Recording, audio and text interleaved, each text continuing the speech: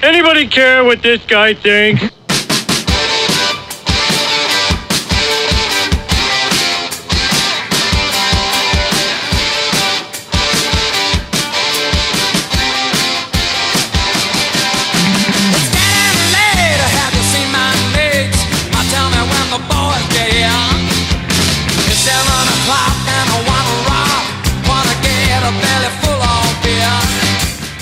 Hey everyone, welcome to the Significant Strike Podcast. I am your host, Soft Weekly, and with me as always is our expert handicapper, Val Dwyer. Val, how you doing tonight, buddy? How you doing? I'm doing great. We got a good card coming up, one that I'm excited to watch. Several fights I'm really excited about, and none that are really like total trash. And a bunch of decent ones in the middle. So, and last week we did great. We had our first sweep since the first week of the podcast. Yeah, I felt good because we had a little bit of a rough stretch, but I think we pulled it out last week. Yep, and even during the rough stretch, I mean, we managed our units, never got crazy, so we stayed positive the whole time. But so yeah, last week we had my biggest play was Virna Jandiroba money line. She broke or dislocated or something to at least hyperextended Kanako Murata's arm in an armbar, but Murata hit it really well. We didn't notice till the second round. The judges or the announcers didn't notice the second round. The ref didn't notice till after the second round. But Jandiroba was also, her striking looked improved. She was tuning her up on the feet. But part of that was because in the second round, Murata's arm was hanging useless. Anyway, at the end of the second round, not judges. The referee called the doctor in. Doctor stopped it because her arm was basically useless. So, won that one. Then, later down the card, the immortal Matt Brown tied the UFC record for most knockouts. And he's a welterweight. He tied the record held by Vitor Belfort, light heavyweight champion, and Derek Lewis, a big heavyweight. So it's pretty impressive for a welterweight to be in that company. Oh, Virna Jandiroba, we had a 1.2 units on, and we came out with plus 0.94. Matt Brown, we had half a unit on at plus 165 odds. He came out with plus 0.83. And then in the main event, I had Dan Ige and the Korean Zombie, round 4 to start, basically over 4. And that hit. Zombie employed a wrestling heavy attack and did very, very well. And the fight went the distance. Although there was a couple moments where Zombie looked to be locking up a rear naked choke or something, but he could never quite sink it in. Dan Ige has decent enough BJJ to stay alive. So yeah, that's 0.75 units to win 0.5 units. That's a total of plus 2.27 units for last week. 3-0. All right, good for us. And it was a fun card. A lot of knockouts. Fun fight between Chito Vera and Davey Grant. Yeah. All right, so we did well last week. What are we looking at this week? All right, so for this week, UFC Vegas 30, Cyril Gane versus Alexander Volkov. The matchup of the only two technical kickboxing heavyweights not just in them and UFC, in the world, probably in the world of MMA anyway. But yeah, so I'm gonna start with just real quick: Julia Avila versus spelled Julija, but I think it's just pronounced Julia. Julia Stoliarenko. It's a classic striker versus grappler one. I have a soft spot for Julia Avila because her nickname is the Raging Panda, and she's your rare WMMA fighter who strikes with intensity and violence. Man, she's fun to watch. I feel like she should tune up Stoliarenko on the feet.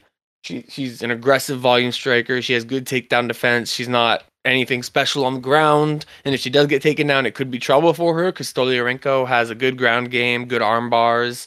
But I think the odds are appropriate here. Avila's minus 360. And yeah, I think she tunes up Stoliarenko probably to a decision, but it could be a knockout. And that's reflected in our buddy Mike from Strong and Jacket UFC Picks pointed out that the goes distance for this fight is only minus 145, which is unusual for a women's MMA fight. I think so. Yeah. Well, I think this is a good one to go the distance because, Well, first of all, I flagged this fight because of the panda. I know that you got a soft spot for her. So I looked at this fight specifically, but Stoliarenko, if you check her out, dude, she's got her head is giant. You know what I mean? So I don't see her getting knocked out. I do see her getting tuned up. That's why I think this is a good one you can bet to go the distance, with Avila probably winning it at the distance. It is very possible. I mean, Avila by decision is available about even. So that's something to look out. I don't have it as an official anything because Stoliarenko, if Stoliarenko wins, it probably has to be a finish, like an armbar or some other sort of submission. Agree. And yeah, I mean, Stoliarenko, I don't think she's ever been knocked out. Let's double check that. Yeah. Okay. Well, she was knocked out by elbows in 2014 in her second pro fight. So she's come a long way since then. Her losses. Recently, she fought Yana Kunitskaya, who's a massive bantamweight and is one of the better strikers in women's MMA, better than the Raging Panda, and she couldn't finish her. But MMA math doesn't work. You never know what'll happen. Right, Stoliarenko's Julia Avila. Julia Avila's 2 fights ago, she got a knockout in 22 seconds, so she has the power. So I'm just passing on that. Though I think I would definitely put a lean on goes the distance or Avila by decision. Yeah, I don't have much else to add except to reiterate what I said. Is Stoliarenko. I would lean towards Avila, but Stoliarenko has got a massive head and she's got a really thick neck, and I don't know how many women have power to really scramble them eggs, so to speak. You know what I mean? She's an impressive physical specimen at that weight class. Yeah, she is. All right, so moving on down the line, we're going to Warlley Alves versus Jeremiah Wells. Just real quick, Jeremiah Wells is a short notice replacement for Ramazan Emeev here, so I don't know anything about him other than the fact that he's coming off the regional scene. He's fighting for Cage Fury FC, and before that CES. So he's obviously like a different level, though. You know, some guys can come up and surprise. Just 2 weeks ago, UFC 263, we had a knockout against a veteran from a brand new guy in Terrence McKinney making his debut on short notice. So anything can happen, but I was surprised. The only reason I'm noting this is because I was surprised at Warlley Alves' odds. He's only minus 230, and Alves is good. I mean, he infamously has a win over Colby Covington, the only one to do so, other than obviously Usman. And he's 14-4. His only losses are to higher level guys: Randy Brown, James Krause, Kamaru Usman, and Brian Barberena. These are Usman is obviously the pound for pound number one right now. Barberena is solid. He was always a spoil sport. Got a bunch of wins over guys that's streaking. Krause is consistent and solid, and Randy Brown, I mean, he's a pretty violent dude. He's tough to beat. So I was just surprised that it was so low for a veteran like Alves, who's established in the UFC, against a guy who's 8-2 coming off the regional scene. But anything can happen, and I haven't been able to study Jeremiah Wells, but not much anyway, not in depth. So I definitely lean Warlley Alves, but not enough information. I just wanted to point that out, that was interestingly placed odds. Yeah, I don't have anything to add with that because it's a replacement, and you know, especially a guy off the regional scene that we haven't got to see much on. So I don't have really anything worth saying about this fight. Yep. All right. So here we get to the first fight I am really excited for. Michel Prazeres versus Shavkat Rakhmonov. Rakhmonov made his UFC debut just last year on, I think it was the Khabib card, the Khabib Gaethje card. No, it was the Miocic Cormier card. He's only 27. He's 13-0. He's undefeated. He finished Cowboy Alex Oliveira in the first round last time around with a standing guillotine choke, or I think it started standing, then went to the ground. He was the M1 welterweight champion, and even though he's only had one UFC fight, he's been fighting in M1 pretty much his whole career. I think only 2 fights outside of M1. And interesting thing of note is that he's never fought an opponent with a losing record, which is impressive. I mean, you look at guys especially coming out of that part of the world, guys like Khabib. Khabib started off against a bunch of cans. And I'm not saying Rakhmonov's opponents were amazing, but they were winners in their area, in their part of the world. They weren't just total cans, guys to build his streak. Those 13 wins are against actual MMA guys, no one on their debut, no one who's just a can to build promising fighters' records. He is legit 13-0, and he's finished every fight in his career so far. 6 knockouts, 7 submissions, a really well-rounded guy, and that's what you like to see. You like to see a guy who can do it all. I mean, he has great Muay Thai and great BJJ. He also has combat sambo. I think he's a master of sport in combat sambo, and you can see that a lot. And he likes to use judo throws to get the fight to the ground rather than just shooting traditional double legs. But he can't do the latter. But this one, so Rakhmonov is great. He's a really highly touted prospect. If he wins this, his next opponent will be a ranked fighter. But I want to talk about Prazeres first, actually, or go deeper into Prazeres first, because looking at this one, you more have to fade Prazeres. So in his younger years, he had wins over Mads Brunel, Gilbert Burns, Mairbek Taisumov, and those were impressive. He had an 8-fight winning streak until 2 years ago, but now he's 39 years old. He's moved up to welterweight, I think, 3 fights ago in 2018. I guess he couldn't or didn't want to cut the weight anymore. I mean, if you look at him, he's only 5'6", but he's built like a truck. I mean, his nickname is Trator, which means tractor in Brazilian, and he looks like it. But still, I mean, at 5'6" and with only 67-inch reach, he was a smaller lightweight. And in this fight, Rakhmonov is 6'1" with a 77-inch reach. That's a 7-inch height disadvantage for Prazeres and a 10-inch reach disadvantage.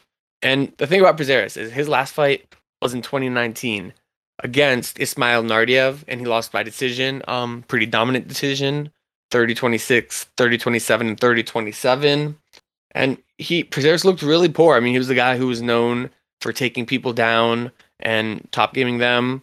Not much known for his striking, though he does have some power. But the reason he hasn't fought since that Nardiev fight was to a drug suspension. He got caught anabolic steroids. What's the name of the steroid? Boldenone. Right after losing that fight to Nardiev. And Nardiev was 22 at the time in his UFC debut. So he was 37 then. He lost the dominant decision to Nardiev, and he comes back at 39 against a much better opponent here in Rakhmonov. I mean, you guys can see where I'm going with this. But let me dive in a little bit deeper. Right out. And Nardiev, it was a short notice debut, and he was a plus 350 underdog. Right away, right out the gate, Prazeres got hit clean on the feet. Was visibly wobbled. But he tried to shoot a takedown. Nardiev reversed it. Who, even though Nardiev's a more natural striker, he does have wrestling, but he ended up on top doing damage. In that first round, happened again in the second round, and again in the third round. Every time Prazeres tried to go to his wrestling in BJJ, he maybe got a little bit of control, but he ended up with like 2.5 minutes of control time, and Nardiev ended up with like 3 minutes of control time because he would reverse him and then stay on top while Prazeres got tired. Because, I mean, this is an older dude. He's getting up there in MMA years. He was breathing through his mouth after just 1 round. He was a lot slower after 1.5 or 2 rounds. And like when he was on the bottom being ground and pounded in the third round, he had pretty much totally given up. He was just covering up. There was honestly an opportunity for the ref to stop it. Even though Nardiev wasn't going super hard, there were times when Prazeres was not defending himself. And the fight stayed that way till the end. He was just laying down in exhaustion at the end of the fight. And now he's 2 years older than that and doesn't have the advantage of that steroid. So yeah. Nardiev is... He's solid. I mean, you don't go on an 8-fight win streak at lightweight, beat Gilbert Burns, Mads Brunel, Mairbek Taisumov without being good. But he's getting up there in age, and that last performance is more indicative, I believe, of what we are going to see in this coming fight. Especially when you consider the disadvantages he had in that fight against Nardiev. who has, by the way, since been cut by the UFC. He went 1-2 after that fight and got cut, and then went 1-1 outside the UFC. He's not on Shavkat Rakhmonov's level. Shavkat's older. He's a more prolific striker, more nuanced striker. He's a submission artist. He has 3 inches reach and height over Nardiev. And he's just more physically stronger when Nardiev was able to reverse through brute strength against Rakhmonov.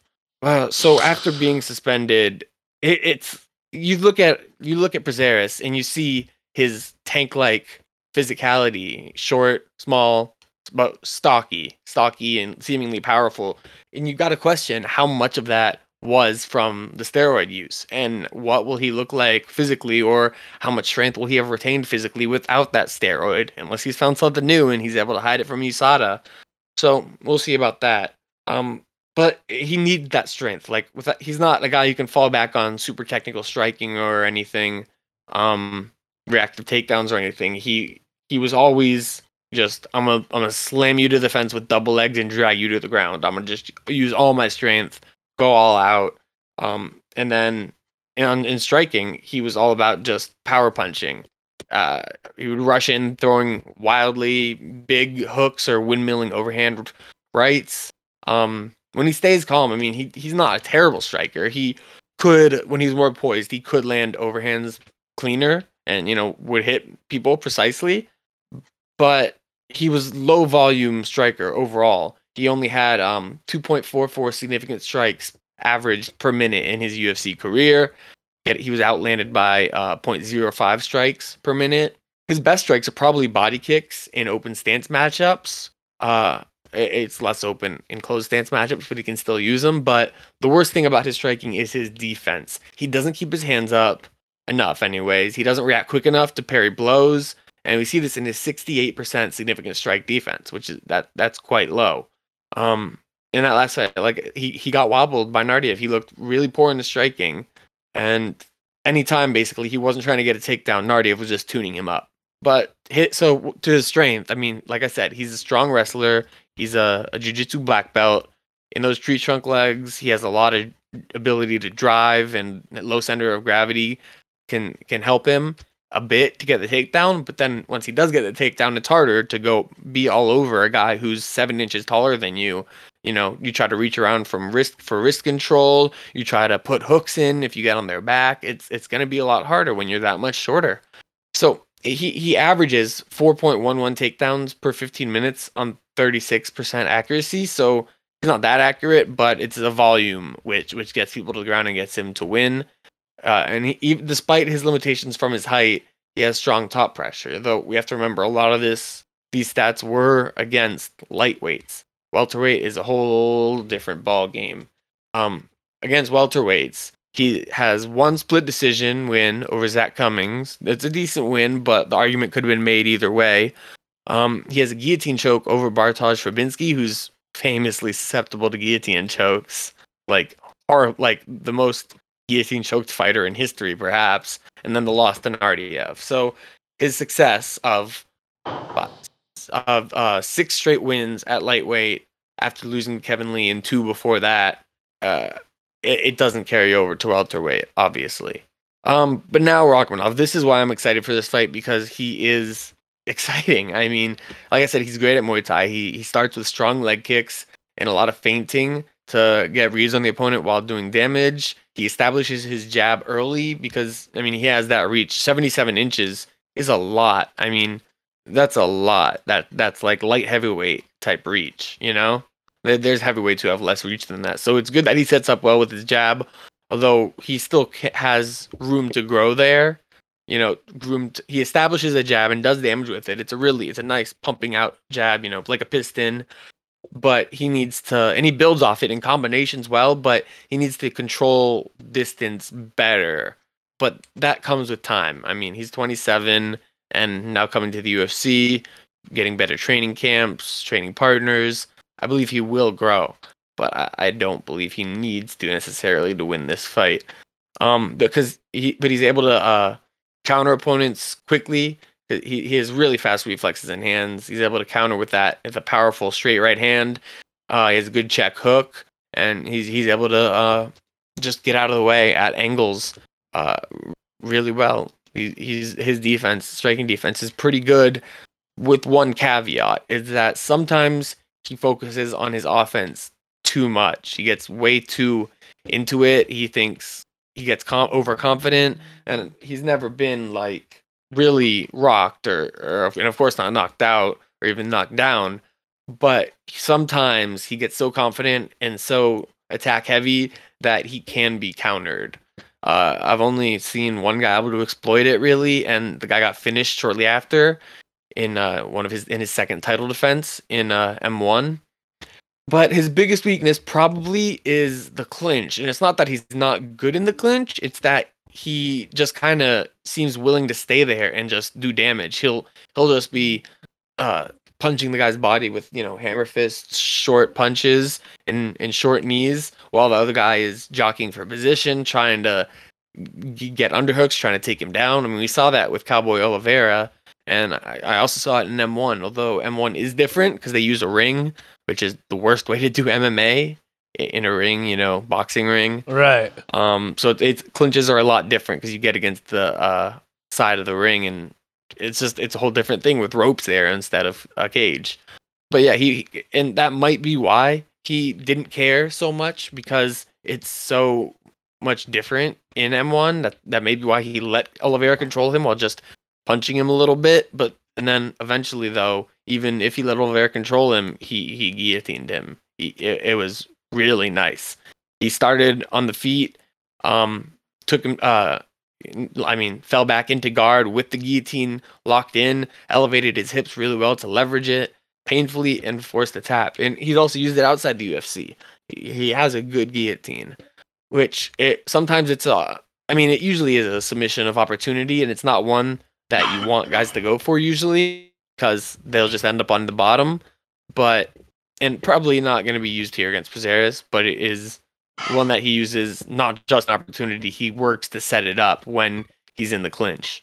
But all in all, he's just a complete striker, not a complete striker in terms of all the nuance of a veteran striker, but he has all the moves, He has the leg kicks, he has the body kicks, he has really, really good whipping head kicks that come up, both the round kick and question mark kick.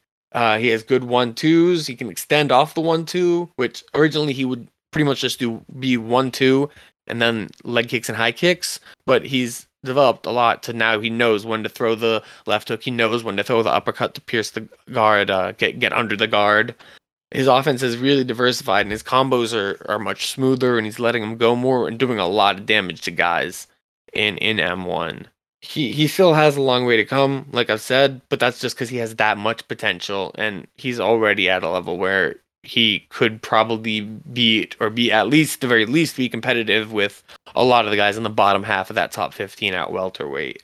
He also, one last thing for striking, is he also has good spinning kicks that he doesn't overuse them. I've only seen it a couple times, but he has I've seen him use a spinning heel kick to the body that was painful for the other guy. And then in his last M1 title defense, he set up a spinning back kick, which surprised the opponent, landed on the head and wobbled him and led to the finish, where he would get on top and just ground and pound him. So speaking of ground and pound, that's what he wants. Even though he's a black belt and he has submissions, when he's on top, what he wants to do is ground and pound his opponents. He wants to posture up and rain down ground and pound. He has a lot of wins with that ground and pound, either after hurting his opponent on the feet, sweeping them, or judo throw, anything of that nature. He's not a traditional wrestler as much. He doesn't shoot single or double legs much, but because his judo throws are his preferred way of getting the fight to the ground, but he can change levels on a double leg suddenly and surprise the opponent. One takedown he had in his last M1 fight, not K1, in his last M1 fight really impressed me, because he changed levels, got deep on the hips with a double leg, and then he treated it like a snatch single and changed the angle, basically spinning the opponent around, putting it to the ground, which usually you don't see that with double legs. You see, them drive through, but you don't usually see someone change the angle like 90 degrees and sit them down. It's more of a single leg thing. His top game is strong. like I said before, he prefers to posture up and rain down damage. The one weakness of his top game is that he is so focused on doing damage that he can get swept in the process, but he's comfortable off his back, and I haven't seen him spend any length of time on his back without either getting up or setting up a submission. His preferred submission is triangle choke. His legs are super long. He's really really good at locking up that triangle choke. He does have to watch out in this fight if Prazeres is on top, or if he puts Prazeres, or if he's on top of Prazeres because of Prazeres' BJJ pedigree. But Rakhmonov has several wins by triangle choke. That's how he won that M1 welterweight title. He can lock it up off of his back or in transition. He has so many tools that he uses really, really well. So I don't probably won't get a submission here, though it's possible. He could get a knockout, very well could, as a worse striker was able to rock Nardiev and almost finish him last time. And he could also just win this fight by decision, because Prazeres is a fairly durable guy. I think the most likely scenario for finishing Prazeres is like a set of knockout, but in the later rounds when he gets tired. But so this is one of those scenarios where the line is really high. It started at like 250, now it's at minus 300. Yeah, it's moved a bunch, for both guys, you know what I mean? But in the corresponding direction. Yeah, but what hasn't moved is one of my favorite things to use, and that's the point spread. Point spread, you can find it on sites like BetOnline, sportsbetting.ag, and the odds for the Shavkat Rakhmonov minus 3.5 is minus 150. I think that's really good. He got 26th by a lesser opponent 2 years ago when he was probably in better shape and on steroids. Go. So, I mean, I think it's pretty clear where I'm going with this. Like, I think he's going to get dominated. I think Prazeres is going to get dominated. This is a spot where I want to fade Prazeres against any opponent, and Rakhmonov, I believe, is special. He's, a guy of the future like Chimaev, like Brady, like Baeza.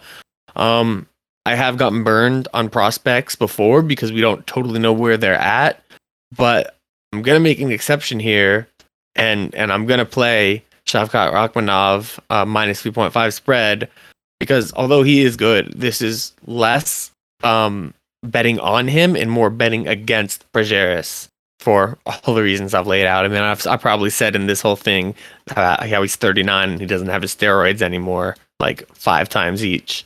So that's my bet. Shavkat Rakhmonov minus 3.5 at minus 150 for 1 unit to win 2/3 of a unit. There's other ways to take it if you don't have that. I mean, but it's tougher because by knockout is plus 235, by points is plus 185. I guess if I had to, I would lean by knockout for the value, but it might miss. There probably still is value there, so that's my lean if you don't have point spreads. But I would highly recommend everyone get a book where you do have point spreads. They've been, I mean, if you listen to the podcast for a while, you've heard them be profitable for us on Usman and Valentina, for example, at UFC 261. So yeah. Well, I just want to add, really, it's just piggybacking on what you said because you covered all the points. Prazeres, he's a much shorter guy, and he's older, 39. Like you said, you pounded that point in, and he's coming off a 2-year layoff without steroids. I don't see any way he comes back any more than kind of maybe a half shell of himself or a shell of himself. I don't see him overcoming the reach. I look for Rakhmonov to be landing head kicks on such a shorter fighter when he's got such a reach advantage. If it wasn't, betting $3 to make money, I'd put money straight out on Rakhmonov. I like you said, he's a prospect, and kind of new in our eye in a little way, but I think that's the intelligent lean, and I do like your point spread bet on that one. Yeah. All right. Yeah, there's not much for me to say. You covered it all pretty well on that one. All right, where you want to go? Try to do. All right. Where do you want to go next? What's next up? Let me pull the order up. Okay, so next is Danilo Marques versus Kennedy. Okay, let me pronounce this. Kennedy Nzechukwu. You guys might remember him from UFC 259. where he knocked out Carlos Ulberg, a teammate of Israel Adesanya. Ulberg was beating the shit out of him for like a round and a half, but Nzechukwu just took every single punch and was just covering up, and then Ulberg started to tire, and then Nzechukwu, bam, one shot. Ulberg was down and out. I refer to Nzechukwu as the light heavyweight Ngannou. I mean, there are some differences. He has less ferocity and a lot less experience, but he has crazy chin, crazy strength. He really seems like a gentle giant. Like, if you hear him talk, he's really soft-spoken, kind of like Ngannou, but Ngannou turns on the intensity in the cage. Nzechukwu, he has to really be pushed by his coaches to perform and fight with intensity, but he has a lot of power. That's the main thing. He has a lot of power, but he's very new to the sport. And Danilo Marques is a strong grappler, although he's a sloppy striker. I mean, he has a good jab, but not much else. It's all just a method to facilitate getting to the ground. His takedowns aren't the best, but if he does get you down, he has good top control and a great submission game. But his problem is he often shoots with no setup. This one is pretty clear cut because Nzechukwu is the opposite. A good striker, powerful striker at least, but a terrible grappler. I mean, his last loss was to Paul Craig, where Paul Craig just kept pulling guard, and Nzechukwu eventually fell into a submission in the third round. Triangle choke. Yeah. I mean, and he doesn't have the greatest fight IQ, but because of him going into Paul Craig's guard, but despite tuning him up on the feet and that being what Paul Craig clearly wanted, but he's new to the sport. That's all you can expect. This line opened with Nzechukwu at plus 100. Now it's Marques at plus 110 and Nzechukwu minus 130. So that is interesting. Before I leaned Nzechukwu, now I lean Marques, but it's a pretty 50-50 one.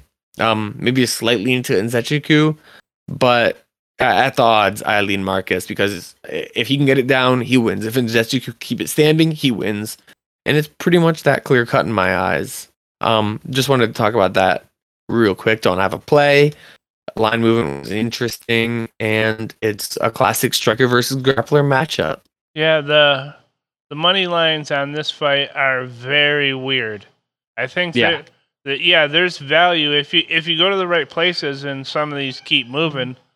You know, like 5 Dimes had Marques at minus 135 at open. Now they got him at plus 105. If it moves up much more, there might be some value there. For sure. I mean, and if you bet Nzechukwu at open at plus 100, you could bet Marques at plus 110 now, plus 115 now, and make guaranteed money. But that's a very specific set of circumstances. Right. Just I would just tell our listeners to keep your eye on that one. And if Marques goes up much more, it's worth something. Yeah. I also think there might be value on the submission lines for Marques.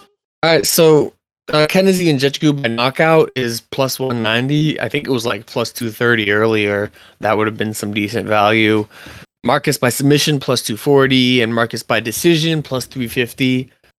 Those are his paths to victory. I mean, he could play and pray, wrestle fuck to a decision, or he could submit Nzechukwu, who doesn't have really any sort of ground game.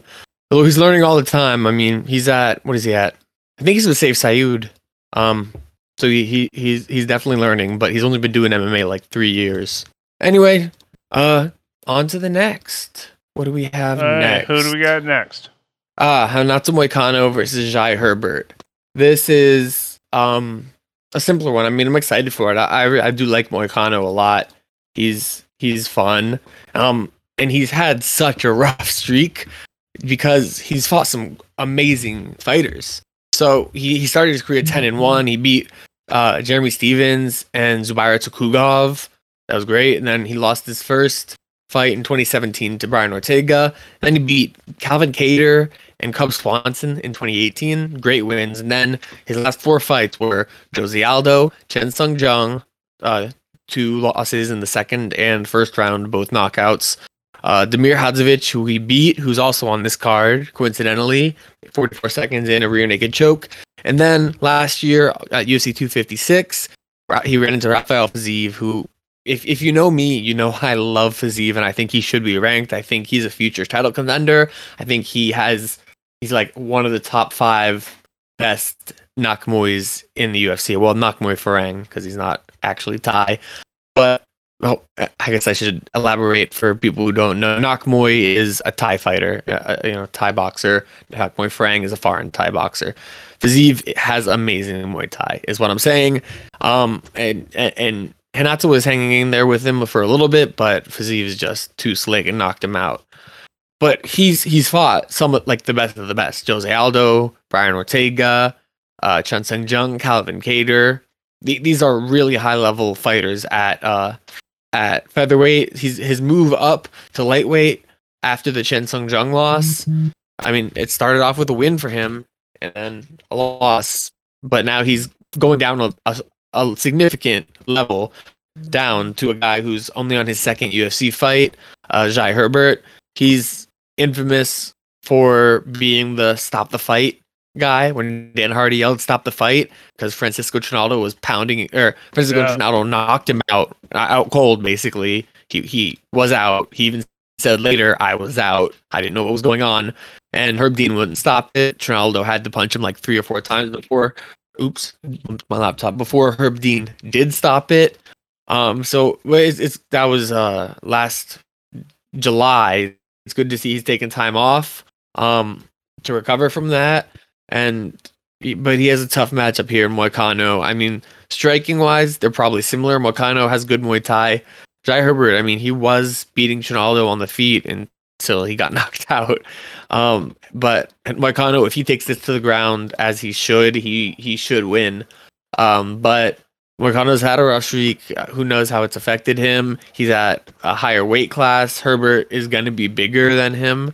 I mean, Moicano is long-ish. He's long for featherweight, but I'm looking at the size now. Jai Herbert's 6'1", 77, and he's a pretty thick fighter relative to Moicano, who's built like a twig, 5'11", 72 inches. So I think Moicano wins. I think there might be value on Moicano by submission because he has really good jiu-jitsu, but I'm not playing anything. The money line odds are like minus 230, minus 235. Right.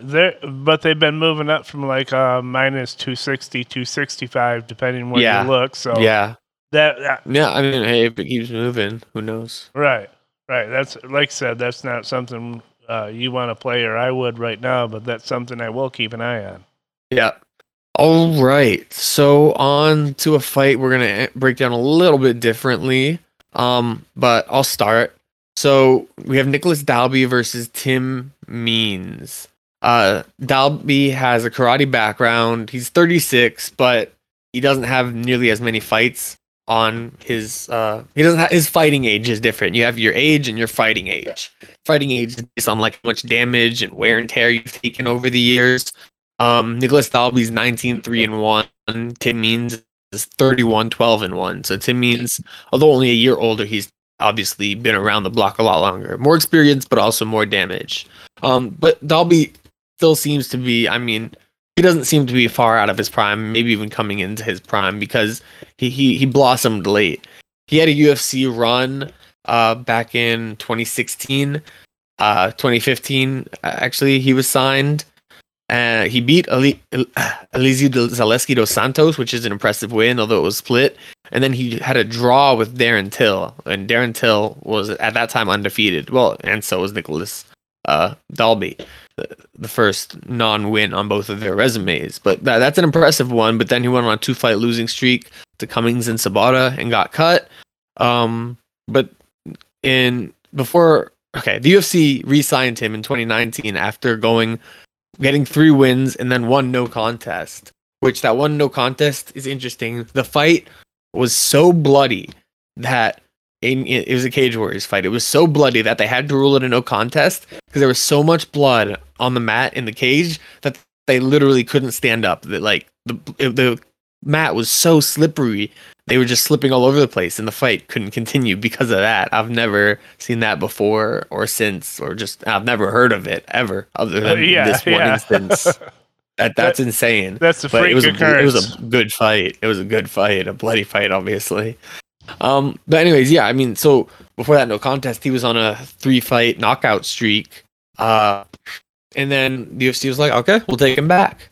And he, just like Rachmanov, he made his debut, well, his second debut in this case against Cowboy Oliveira. And he won a unanimous decision. It was pretty sound. I mean, it was competitive, but clear for Dalby. He did good groundwork, which was good to see because he's a karate guy. He's more known for his striking, but he has worked at SBG, Coach Kavanaugh, to improve his wrestling, and it definitely has improved. And then after that, he fought Jesse Ronson, and it's weird. Jesse Ronson isn't at the level of Alex Oliveira or Daniel Rodriguez, his latest opponent, but Jesse Ronson knocked him down and choked him out. Some people theorize that he didn't take Ronson seriously. I don't know. But then he came back and beat Daniel Rodriguez, which that's a really impressive win. Daniel Rodriguez is on the verge of being ranked. He beat Tim Means. Most recently, he beat Mike Perry. He knocked out Dwight Grant. He beat Gabe Green. He's fighting Abu Bakr Nurmagomedov coming up soon. That's an impressive win. Although the decision could be argued, then D-Rod outstruck Dalby, but Dalby got the unanimous decision.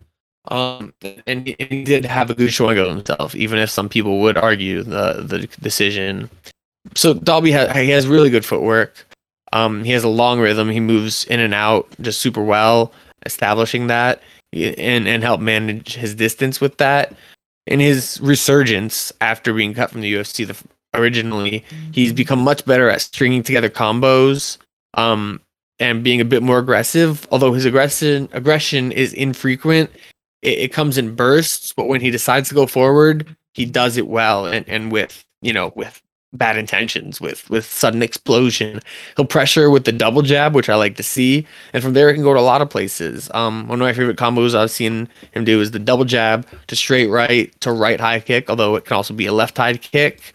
And his head kicks are probably his best strike, maybe his double jab, but his head kicks are something to behold, especially because he puts them on the end of combos, and they can really catch guys unawares and do a lot of damage.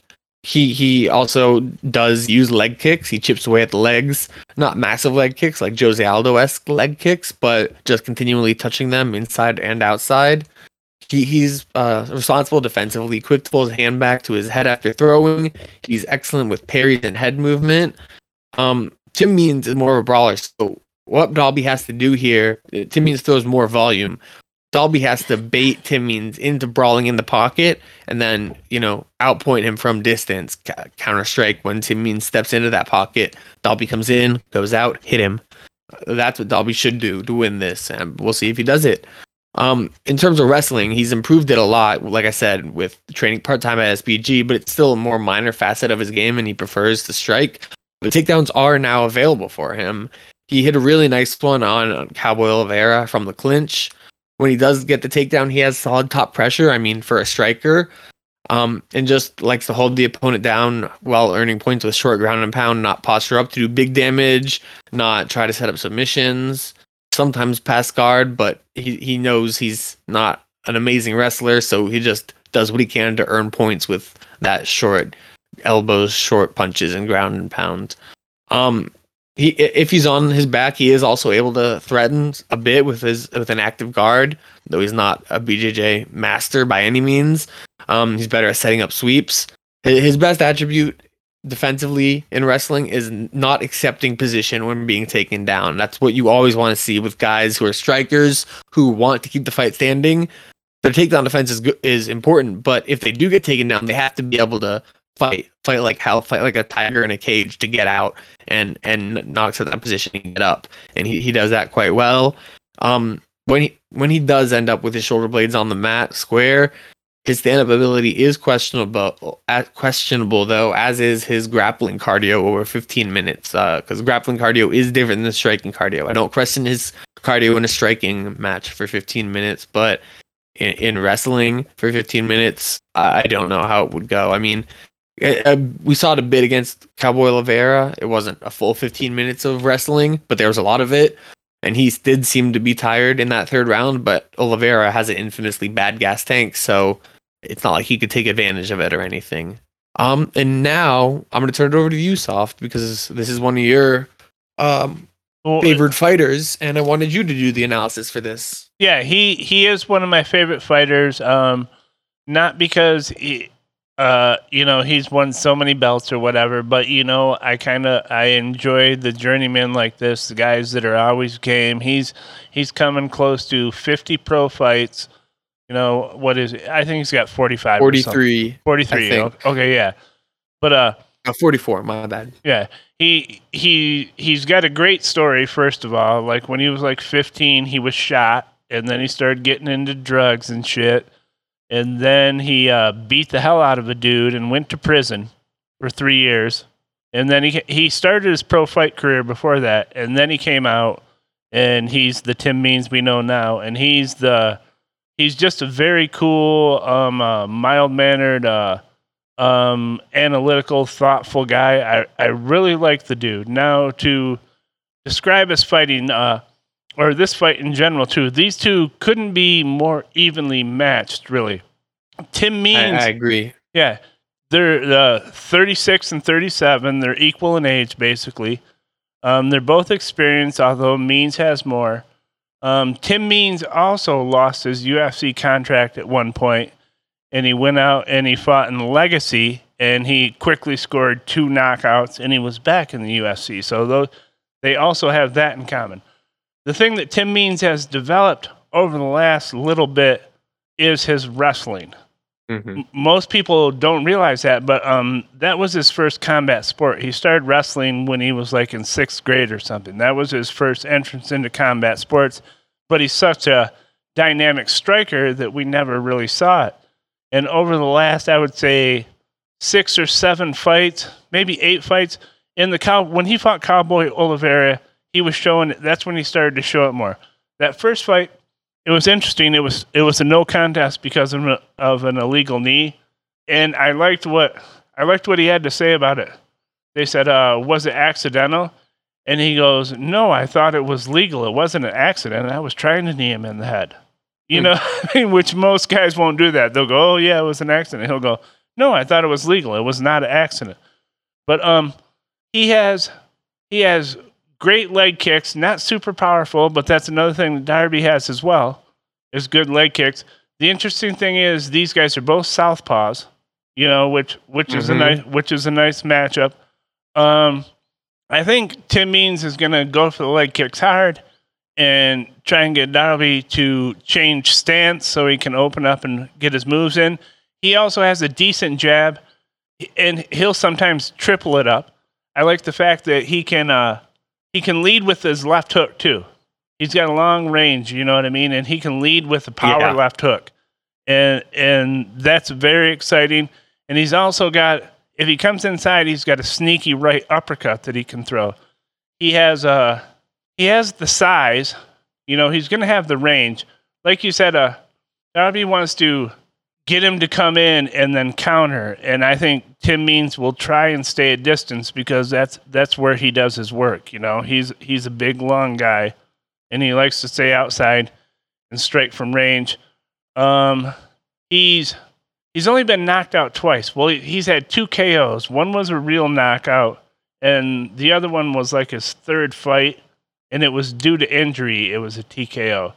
So he's not going to get knocked out. You're going to have to submit him or decision him, Yeah, and Darby isn't a knockout guy either. I mean, he has some, but not really in the UFC level. Right. So, I mean, I obviously picked Means in this. Well, they don't know that yet, but we'll get to it. Spoiler. Yeah.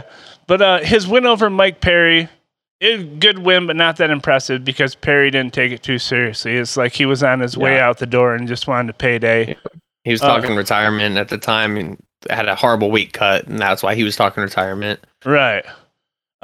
He lost to Nico Price. That was the one KO, the actual KO that's ever happened to him. They both fought Cowboy Oliveira's. The first one was a no contest, and then the second one he lost by submission, which, I mean, that's not necessarily a bad loss. Cowboy Oliveira's got a good ground game, you know what I mean? But Dalby won his fight against him. He lost to Matt Brown, another guy I love. But he has a very tenured record, I don't think when guys get older, you see they lose a step. I think he's only lost half a step. He's still he's still fast. He's still quick. He famously says he didn't hit puberty till he was 25. So, if you go by that, he's not that old, right? Yeah. But this is a great fight. It's very evenly matched. Like I said, Dalby's 36, Means is 37. They both lost UFC contracts and fought their way back. They're both left-handers. Yeah, I got you. Yeah, I didn't notice a lot of those parallels, but that does. Yeah, it's interesting. Yeah, this is a great fight. I think Tim Means, he's not as slow as you would expect a guy at 37 to be. Oh no. But he has lost a half step. He hasn't lost that full step yet. But I think his improved wrestling game is really going to help him in this fight. Because he never used it before, and he's improved. Matter of fact, he's now the wrestling coach at his high school that he grew up at. Oh, I didn't know that. Yeah, so this is going to be a good fight. I think if you watch the sport, you know Tim Means, but look for him to throw that long jab. I think Dalby's jab is a little quicker, especially his double jab. But Means will sometimes even throw a triple. He's got a wicked lead left hook. You think he's coming in for the jab, and the left hook comes. I look for him to throw lots of leg kicks and try and get Dalby to change stance to really open it up. It's going to be a good fight. I agree. Just want to add, the main difference I see between them is Tim Means has more of a brawler ability. He's more intense with the striking, and he'll throw more volume. Yes, he's big pressure. You're right. Yeah, I mean he has great boxing. It's boxing versus karate, kinda. Is how I see it. And and Tim Means is just to piggyback on that. Yeah, he always comes forward. He's a pressure fighter. He is a brawler. He's a skilled striker in the boxing style, but he always comes forward. He doesn't back up. Yep, and that's why I think Dalby has to catch him in that no man's land to win. He can't let Tim Means just blanket him and leave him no room to use his karate. He has to create that space and punish Tim Means when Tim Means closes the space. So it'll be interesting to see who can do what. The odds opened with Tim Means at like a minus 150, minus 140. Let's see, because now they're a lot closer. So if we're looking at Bet Online, Tim Means opened around a minus 200 actually, but that was a while ago. On 5 dimes, I got Means at minus 135 and Dalby at plus 115. Yeah, that seems to be the consensus. FanDuel, you can get Dalby at plus 124. Even, but so like half a week ago, even it was like minus 145, minus 150 for Tim Means, and Dalby was coming back at at one point he was plus 170, but he was coming back like plus 130, and at that point I was leaning Dalby because I do see this as a coin flip fight. So I was leaning Dalby just for pure value, but the odds have gotten closer, and I still do lean Dalby just because he's an underdog, but I don't have an official play on this one. I think it probably goes the distance because Dalby isn't a finisher as much, but Tim Means could finish him potentially. Tim Means is more of a finisher. This is such a close fight, so evenly matched that if you got good money on Dalby, I wouldn't discourage someone betting on that. I see FanDuel's got him at plus 124. If that moves very much more, I would say it's smart to put a little bit on that. But I like Tim Means in this fight, and maybe I'm a little bit prejudiced because going into this, he's one of my favorites. He's a gamer. I love people like that. He's had a storied career, in my opinion. He'll be one of those greats again that never wins the belt, but I consider a legend. Yeah, he's just been around forever. It's been, what is he? He's been. I mean, this is his start in the UFC was in 2012. It's almost been a decade. This is going to be like his 24th UFC fight, and there's not too many people to get to that. One thing I wanted to point out is who he's lost to. So Tim Means has only lost to one fighter who doesn't have huge recognition and top 15 level skills at some point. His first loss was to Masvidal in the UFC anyway, was to Masvidal. Then Danny Castillo, that's the one loss that's not great, but that was his fourth UFC fight. Neil Magny later on, Matt Brown later on, Alex Oliveira, Bilal Muhammad, Sergio Moraes. That's not as, I mean, I say good of a loss. No loss is good, but Moraes is a bit lower level than these other guys like Bilal and Matt Brown, but he's still solid. Nico Price is crazy, and he can pull anything out at any time. And D-Rod, right? D-Rod is on the verge. I think if he beats Abu Bakr, he'll get that top 15 fight. Yeah, his losses for the most part are to real names. They're not to Joe Schmoes or Cans or anyone. His losses are to real guys. We've seen him tested against everyone from Mike Perry, winning against Mike Perry, Thiago Alves, Diego Lima, Sabah Hamasi. He's fought, the who's who of, not the top of the welterweight division, but that solid, rank 10 to rank 30, 35 in the welterweight division over the decade. Yeah. So Tim Means, the leg kicks, they both like leg kicks, but I think Tim Means could have more success with them just because of his height. He's 6'2". He's a tall welterweight, whereas Dalby is 5'11". The reach difference is only half an inch, 75 inches versus 74.5. But Tim Means will be taller and have a longer leg reach. So that's something to watch out for. I think his Tim Means his arm reach doesn't seem to match his 6'2" frame, but his legs do. And I really think what he's going to try and do is he's going to try and punish that inside lead leg and get Dalby to switch stance and make him uncomfortable. That's what I look for a lot, is he's going to be throwing that leg kick a lot early. All right.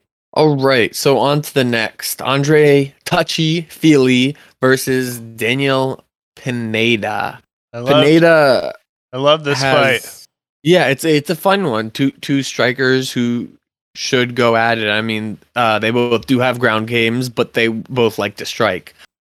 Andre Fili, he fights at a Team Alpha male, so he has wrestling, obviously. And Daniel Pineda, he has all kinds of things over his record. He can ground and pound you, choke you out, guillotines, triangles, elbows with crucifix, Kimura, rear naked choke, triangle armbar. He has an interesting resume. And he's fought he had a UFC run in 2012, but after losing 4 of 5, he got cut. 4 or 5 against decent competition like Mike Brown and Diego Brandao. But he's kind of a journeyman, not quite at the level of Tim Means. But anyway, he fought his way back into the UFC after going on a 6-fight winning streak, although 2 were made no contests. He was tested positive for elevated testosterone after winning 2 PFL fights. So yeah, both overturned by an SAC. He was called up back to the UFC last year.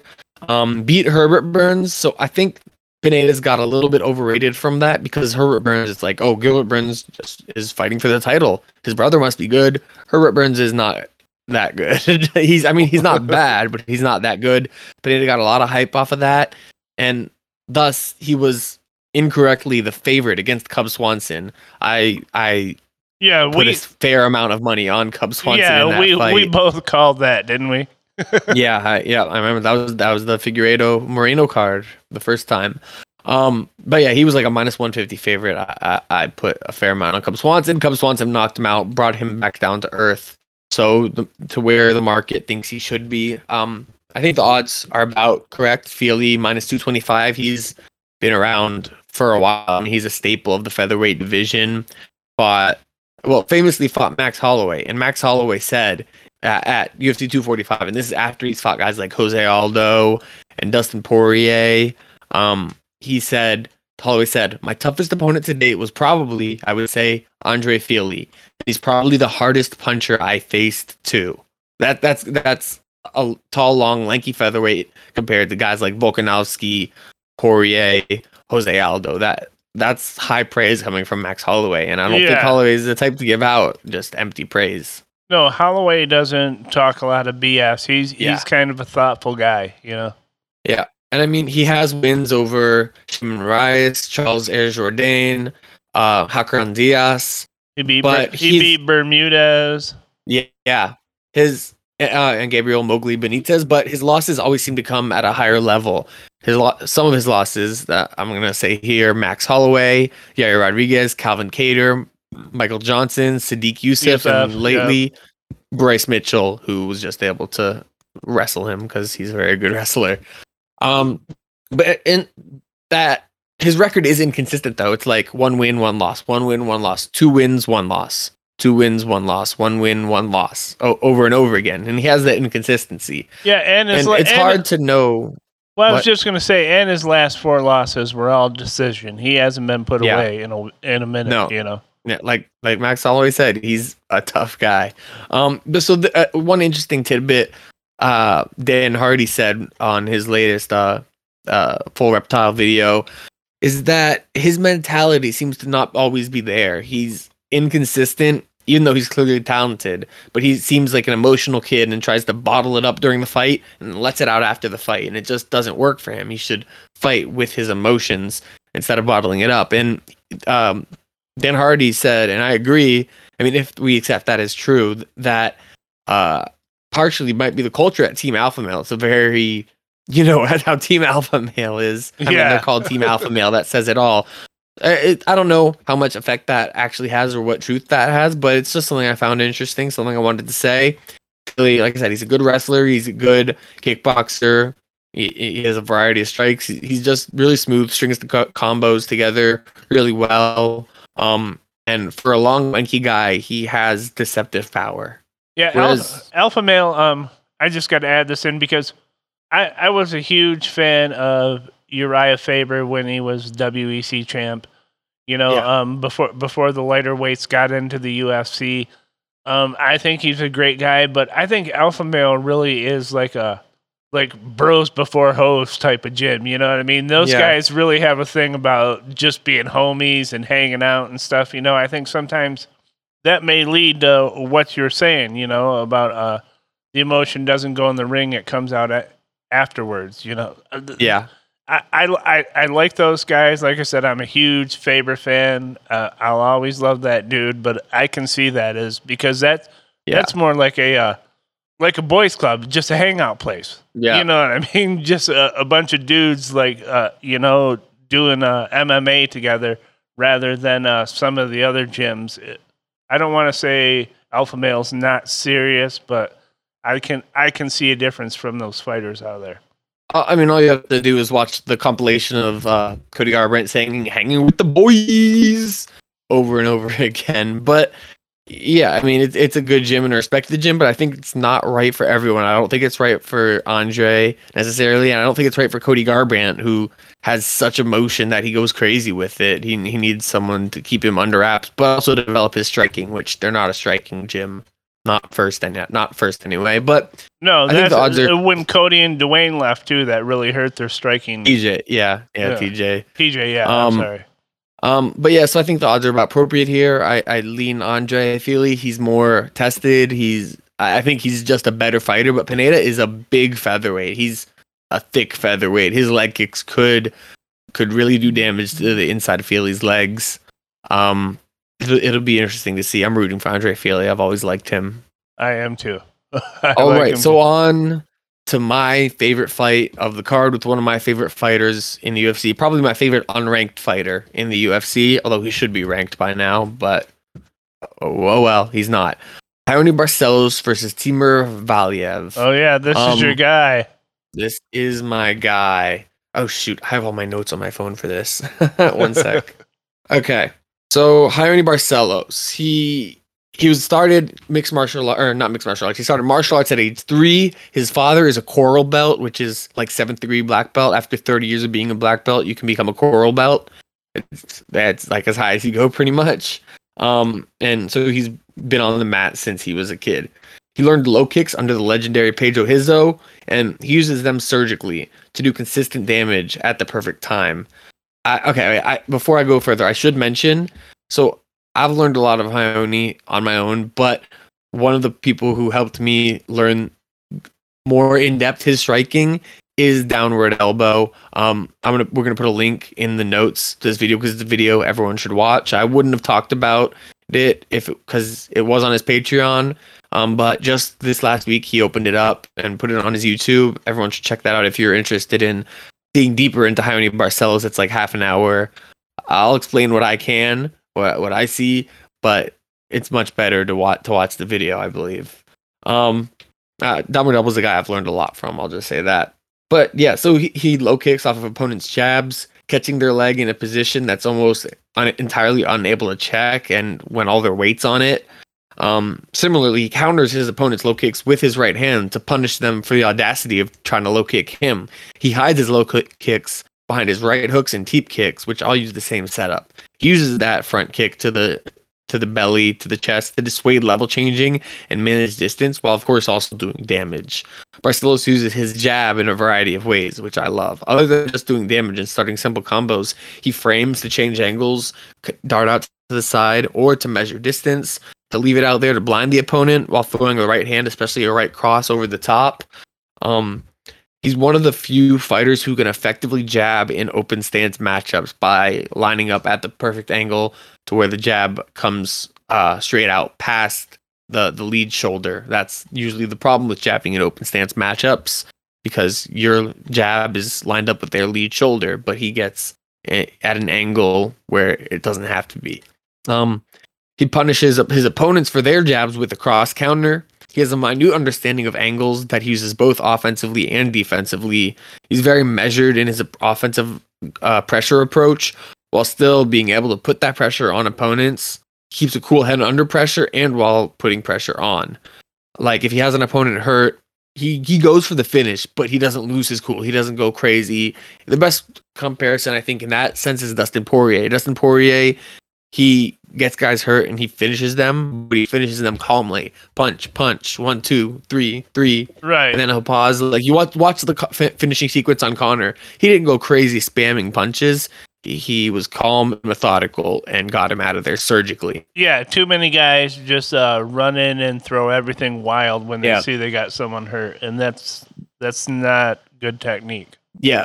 That's actually my biggest criticism of Usman, is that he doesn't know what to do necessarily with a hurt opponent. He just gets a bit too excited when he should stick to his powerful 1s and 2s that are so good.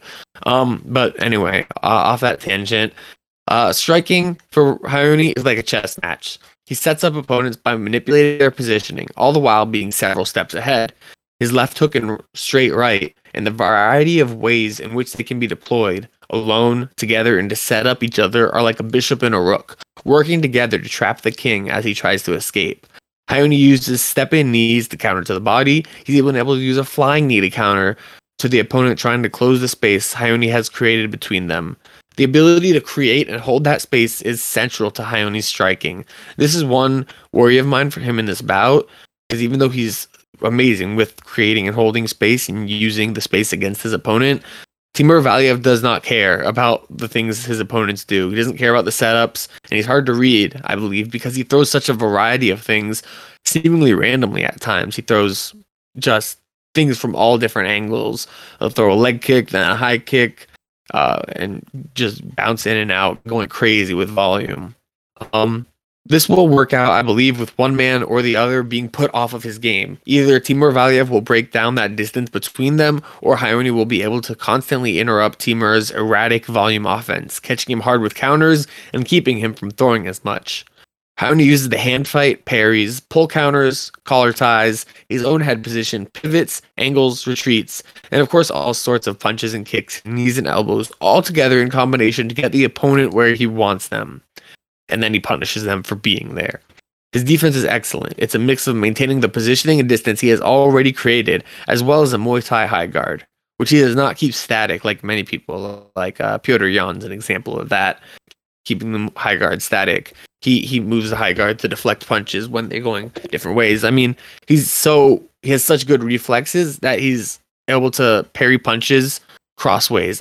It's hard to explain exactly what that means, but most parries are a guy punches you and you slip it off to the side. He's able to parry punches downwards or upwards. It's like catching a bullet in midair, a slower bullet, but it really looks like he's in the Matrix. It's insane. But his offense, and he has incredible head movement. His offense plays into his defense as well, as certain threats of his, like the low kick and his counters, when available, serve to keep the opponent off of him. Also uses the same tactic Izzy uses that I've talked about, baiting with his head, but being able to pull it right back into a stance to catch his opponent out of position when they target the head. Yeah. That's me signing up Raoni's striking in a nutshell, but there's more to him than that. He's a national champion wrestler in Brazil. He's won international jiu-jitsu tournaments from a very young age. He has good reactive zones, great judo trips, flows well from position to position when he's on top. He's good at passing guard. He doesn't have a lot of submissions on his resume, only 2, one of them being in the UFC, but he clearly has a variety of them in his arsenal from the way he uses them to sweep and set things up. Takedowns, I already said he has good reactive takedowns and judo trips. He's not as much for the double leg, but he is good at a snatch single, grabbing it and changing angles to sit the opponent down. This is an interesting one because Valiev is a Russian wrestler. I mean, he's a good striker too, but his base is wrestling and sambo, whereas Barcelos, his base is wrestling, but not in the Russian style, and more mixed with jiu-jitsu. Raoni's I got a question about Valiev real quick. His fight with Trevin Jones was turned into a no contest by NSAC. What was the original? Okay, so that was Valiev's debut, and he started off really well. He almost finished Trevin Jones. Trevin Jones is good, but then Trevin came back, got out of the powerful and consistent ground and pound Valiev was putting on, where he almost wasn't defending himself, and knocked him out clean. It was one of the best comebacks of the year. But Trevin Jones smoked weed, so it was rescinded. But we still count that. Right. That's why I felt we should mention that it wasn't a roid thing; it was a weed thing. Yeah. But yeah. So Timur Valiev, he's a solid Russian wrestler with good striking to boot. People were very high on him, though it's come back down to earth a bit after that loss. But he still has potential. His main thing is he's very fast and extremely explosive, and he needs to be able to use that explosion and land consistently to be effective. The distance created by Raoni could make that tough for him unless he is able to break it down with his volume. He fights. Okay, so his last 2 fights were both under Mark Henry and Ricardo Almeida, which is a decent gym, though it hasn't worked for everybody. But Frankie Edgar, Eddie Alvarez, but. Right now on Topology, it says that Timur Valiev fights out of Jackson Wink. Yeah, I got him at Dag Fighter Jackson Wink now. Yeah, Dag Fighter. So that's I assume his Russian gym. Right. Jackson Wink. I didn't see any news or anything that he switched to Jackson Wink, but we'll assume that that's true. In his striking, he's very active in a long rhythm, bouncing around a lot. And as he bounces, he likes to throw low kicks to start off.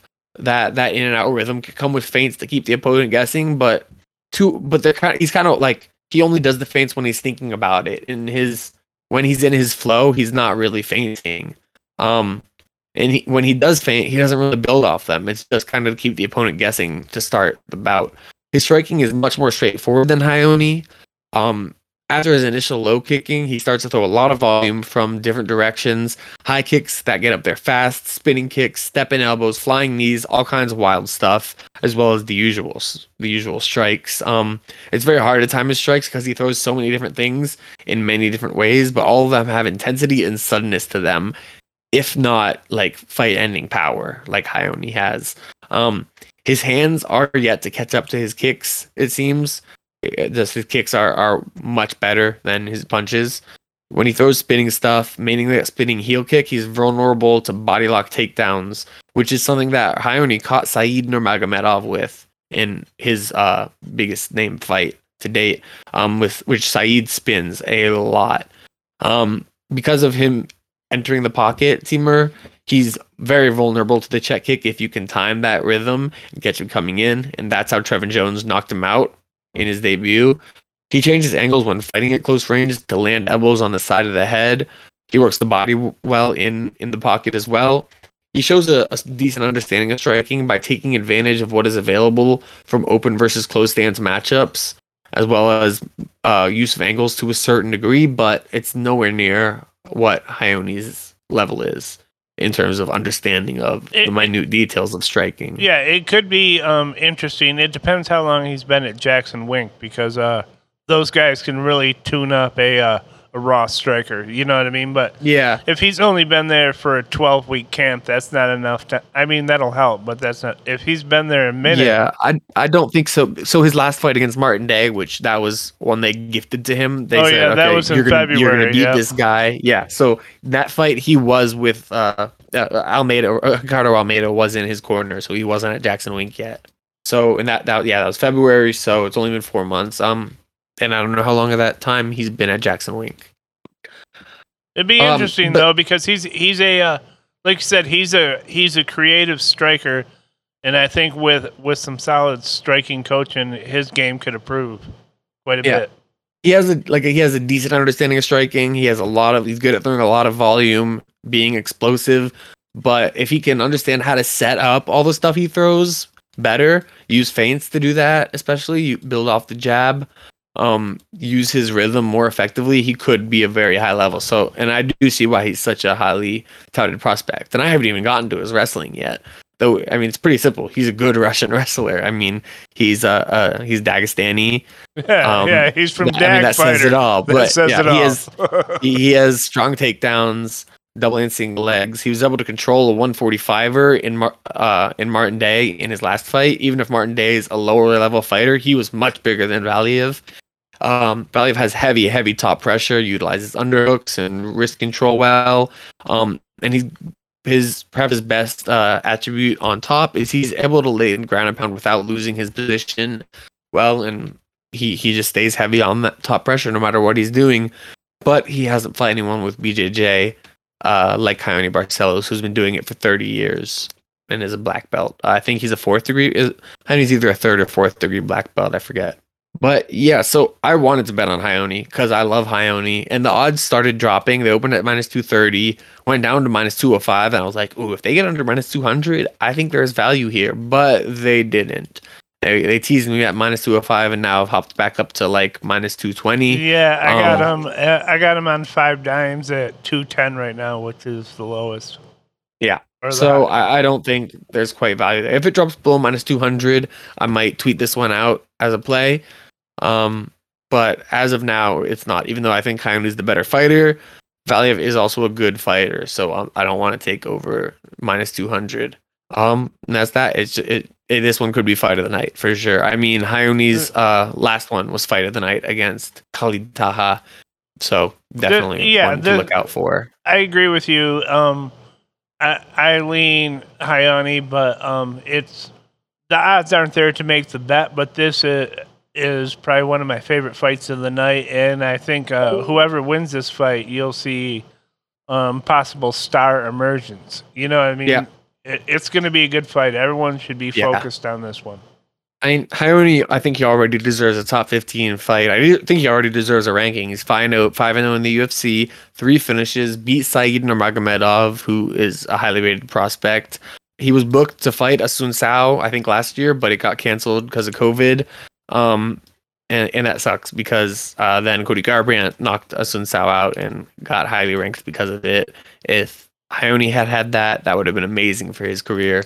But I think definitely after this fight, they can't keep him out of the top 15 if he wins. Yeah, this will be one to watch. So on to the co-main event of the evening, which is underwhelming. We have Ovince St. Preux versus Tanner Boser. Tanner Boser, we just saw him fight was it 2 weeks ago? No, 4 weeks ago. Yeah, right before on the what card on the Sakai versus Rosenstrike card. He fought Ilir Latifi, who was able to hold him down with his wrestling, although he did do more damage than Latifi on the feet, but Latifi won based on control in rounds 1 and 3. Right, I think it was. And that was my dog pick, Latifi. Yes, it was. But Ilir Latifi is just like Latifi, OSP is a light heavyweight moving up to heavyweight.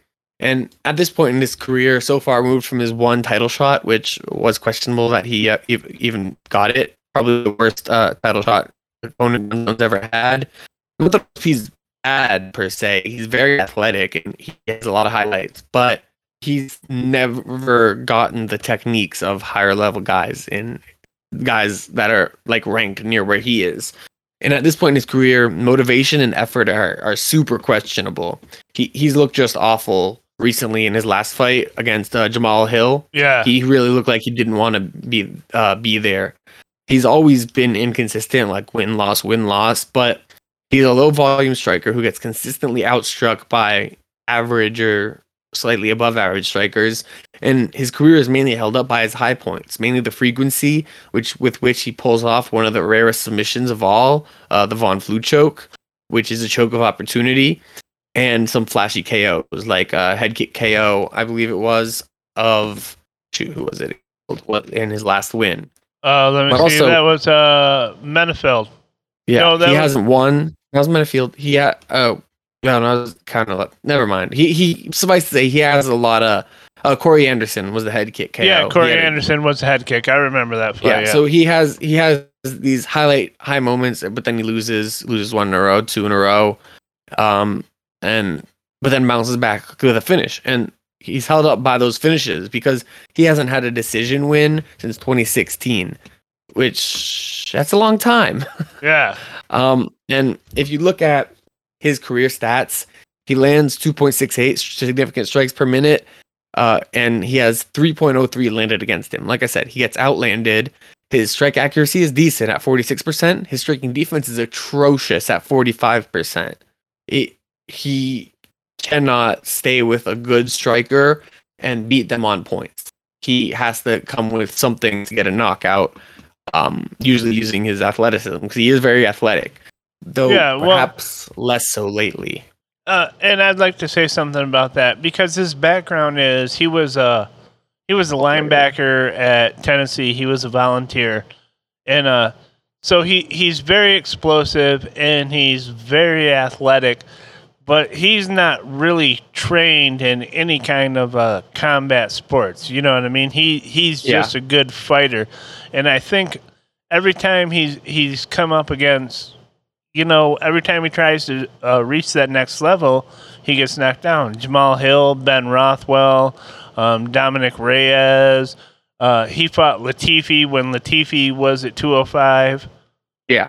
Jimmy Manawa, John Jones, Glover Teixeira. Glover, Ryan Bader, Gegard in Strikeforce. Every time he comes up against that wall of the next level of competition, he doesn't make it. Yeah, and it's getting worse lately. Like the losses to Glover, John Jones, Volkan Ozdemir, Jimmy Manawa, Glover, those are excusable, but then he's getting to a point now where, he lost to Krylov, who's not a great striker, great on the ground, but obviously who's supposed to be good on the ground, at least. They want you to think he is because he has so many submissions by Von Flue. But then losing to Ben Rothwell in his last heavyweight fight, that's not great for a top 15 light heavyweight. Ben Rothwell's not a huge heavyweight. That should have been a winnable fight for him. Yeah, Ben is a small heavyweight. Yeah, and like you said, he doesn't have a long history of training in the martial arts. But he's had all these years to improve his technique.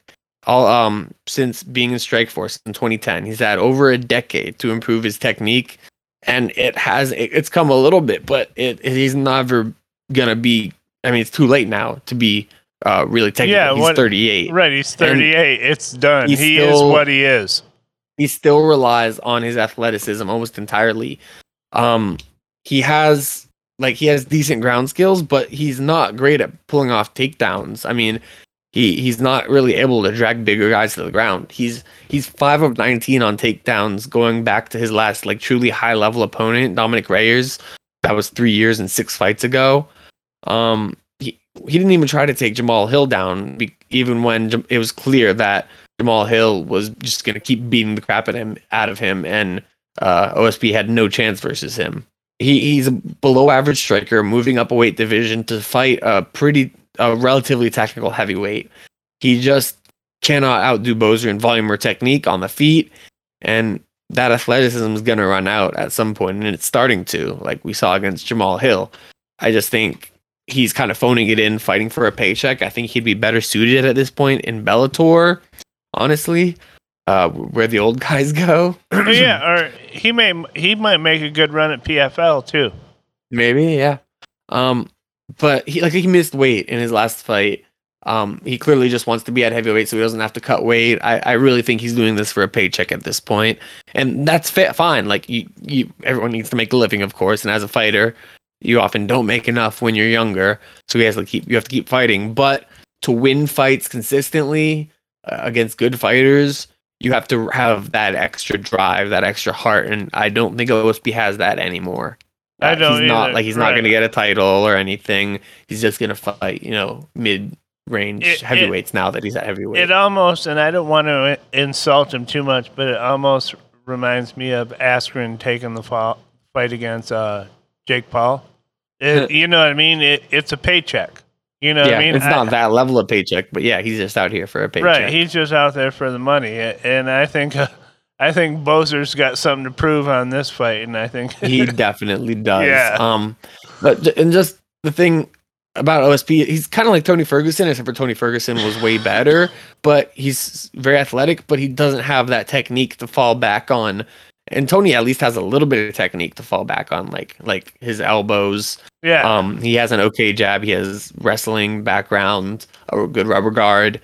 OSP really has no consistent techniques to fall back on. But anyway, to Tanner Boser, he's not a super explosive guy or a knockout artist, despite getting noticed in the UFC with 2 impressive knockouts against Philippe Lins and Rafael Pessoa. Yeah. Both knockouts with his hands. That was after a decision loss to Cyril Gane, which no shame in that at all. Cyril Gane's fighting in our main event in this fight in this card. But then he went on to lose 2 straight to Arlovsky, which it's Arlovsky. He puts a spell on younger dudes and makes them fight his fight and beats them at it a lot. And then the split decision loss to Latifi a couple weeks ago. So he was mad about that loss. He was very mad. He is mad. Yeah. That's why he's fighting now already. You know what I mean? So quick. He was so disgusted at the decision. He asked for a quick turnaround. This is the last fight on his contract, so he needs this win. He's 3-3 in the UFC. He needs this win to stay in the UFC to keep pursuing his dream. But even though he's not like a super explosive knockout guy, he is a technical striker with a karate background, and he has great cardio for a heavyweight. He has good footwork and a solid jab that he's able to build off of. He loves his leg kicks, and if he had good wrestling defense, it would be hard. He could be ranked, but he doesn't. I mean, if he gets taken down, especially, he doesn't have the jiu-jitsu to get back up. His takedown defense is okay. Actually, I'm going to want to pull up the stats on that. Yeah. All right, while you're pulling up the stats, I want to mention that he's only 29, which is probably prime age for a UFC fighter, and he fights at around 240 pounds, which means he doesn't have to cut anything. He's got, you know what I mean? He can be a couple pounds over his normal weight or whatever. He's going to come in at how he feels most healthy, which that's one of the advantages of the heavyweight division is if you're a guy that's in that 250 range, you don't have to worry about the weight cut at all. You can just concentrate on technique and come in there. A lot of the guys in the other, if you get down to the lower weight classes where there's only 10 pounds, you spend the last 8 to 10 days cutting weight. He doesn't have to worry about that. Yeah. So with Tanner Boser, his takedown defense in the UFC is 60%, though that's over 6 fights, and not many takedowns have been shot on him. I think he's 2 out of 5. He's gotten taken down twice on 5 attempts, so it's not a great sample size. But his striking is he lands 4.21 strikes per minute. That's not quite double, but almost 2 strikes per minute more than what OSP lands. His accuracy is 52%. He absorbs almost a full strike less than OSP, 2.26. And his striking defense is 63%. I don't want to go off of all stats, but those are impressive numbers for a heavyweight. 52% accuracy, especially. That's very good. Yeah. And it shows in his technical volume striking and the cardio, meaning he won't fall off as the rounds go on. So if OSP was a better wrestler as an underdog here, I would like him, but he's not. He's not a great wrestler. He snatches up submissions of opportunity. But Bowser hopefully knows not to pull that not to try to get the guillotine if OSP tries to take him down. I think Bowser has what it takes here, being the heavier guy, the guy with more cardio, the guy with more to lose, and just the all-around better striker. I think he definitely has what it takes here to win. So I'm putting money on Bowser in this one. Well, actually, I should go over the lines with you guys before saying that outright. But the line... 5 Dimes has got him at 170. Yeah, and that's where it is. Most places, the best line you're going to get, though, is at Sportsbet, where he's minus 167. If you have Betway, he's minus 163, actually. I don't have that, so I'm placing the bet at minus 167. And I'm putting a unit on Tanner Bowser here. There's also a couple of interesting ways to play this. You could play the over 2.5, it's like minus 140, or goes the distance, minus 125. But if OSP wins, it's going to be a finish. If Bowser wins, it's probably going to be a decision.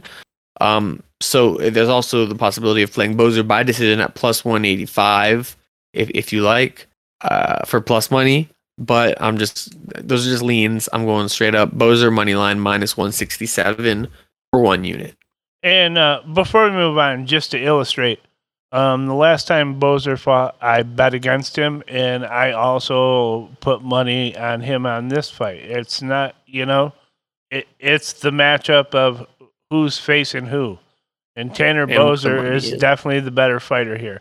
I think he's not like an incredible physical specimen, but he is a very healthy heavyweight. You know what I mean? He doesn't have ripped abs or anything, but he also doesn't have a gut hanging over his waistband and shit.